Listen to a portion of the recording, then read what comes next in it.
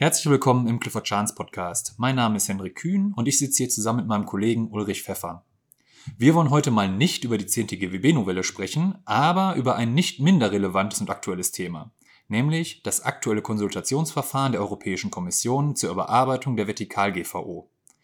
Ulrich, inwiefern ist das denn für Unternehmen in der Praxis relevant? Das wird von enormer Relevanz sein in der Praxis. Wenn man einfach mal bedenkt, dass die Vertikal-GVO wie auch die zugehörigen Leitlinien letzten Endes ein wesentlicher Maßstab bei der Beurteilung von Vertriebsverträgen sind. Viele Unternehmen nutzen diese Regelungswerke, um eine kartellrechtliche Selbsteinschätzung vorzunehmen, um damit dann bei der Ausgestaltung ihrer Vertriebsverträge oder anderer vertikaler Vereinbarungen einen sicheren Hafen zu fahren und kartellrechtliche Risiken zu vermeiden. Die Vertikal-GVO und auch die Leitlinien dienen daher nicht nur Unternehmen und Unternehmensjuristen, sondern auch generell Anwälten und Richtern als eine wirklich sehr gute, praxisgerechte Orientierung für die Bewertung von typischen Problemfeldern auf dem Bereich des Vertriebs. Und bisher hat die GVO auch gute Dienste geleistet. Nun ist es allerdings so, dass die GVO im letzten Jahr bereits ihren 10. Geburtstag gefeiert hat. Und in Anbetracht des Alters ist es vielleicht auch nicht verwunderlich, dass sich nun Bereiche abzeichnen, in denen die GVO sich einfach nicht mehr als zeitgemäß erweist. Und insofern bedarf es einfach einer gewissen Anpassung. Das dürfte sich insbesondere auf den Onlinehandel beziehen. Von welchen Fragestellungen reden wir hier denn konkret? Genau, Hendrik, du hast vollkommen recht. Also Hintergrund ist insbesondere die steigende Bedeutung des Onlinehandels, gerade in den letzten 5 bis 10 Jahren. Dazu kommen wegweisende Entscheidungen der Gerichte. Zu nennen sind hier Pierre Fabre, Coty oder auch verschiedene Booking.com-Entscheidungen.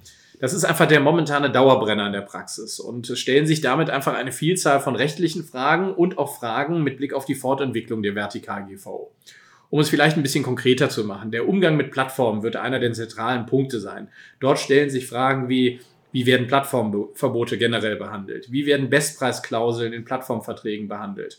Ein derzeit äußerst streitiges Thema. Oder auch, wie werden Doppelpreissysteme behandelt, bei denen ein Händler für online verkaufte Produkte höhere Bezugspreise zahlen muss als für offline verkaufte Waren.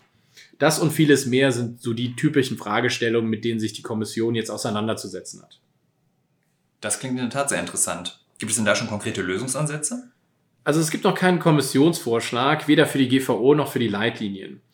Die Kommission hat allerdings im letzten Jahr einen Evaluierungsbericht veröffentlicht und jetzt ein Konsultationsverfahren bis Ende März 2021 eröffnet. Es gibt auch diverse Gedankenspiele zu bestimmten Lösungsansätzen, aber wenn man ehrlich ist, eine klare Tendenz zeichnet sich noch nicht ab. Es bleibt also insofern spannend. Das auf jeden Fall. Und gibt es außerhalb des Online-Bereichs auch Änderungsvorschläge? Ja, selbstverständlich. Also für die Praxis besonders interessant dürfte sein, inwieweit der duale Vertrieb zukünftig stärker behandelt wird. Ein weiteres Thema ist die Bewertung von Wettbewerbsverboten. Und hier gibt es in der Tat derzeit Anzeichen dafür, dass die Kommission unter Umständen einen etwas weniger strengen Ansatz als bisher verfolgen wird. Und dann zu guter Letzt, etwas allgemeiner, wird die Kommission selbstverständlich versuchen, die Erfahrungen, die sie in den letzten 10 Jahren gesammelt hat, zu nutzen, um die Vertikal-GVO und auch die Leitlinien klarer, einfacher und sicherer auszugestalten. Ob und wie das dann erreicht werden soll, bleibt allerdings weiterhin offen.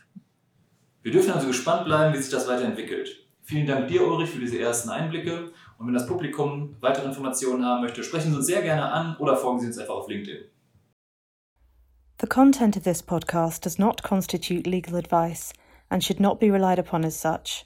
Specific legal advice about your specific circumstances should always be sought separately before taking any action.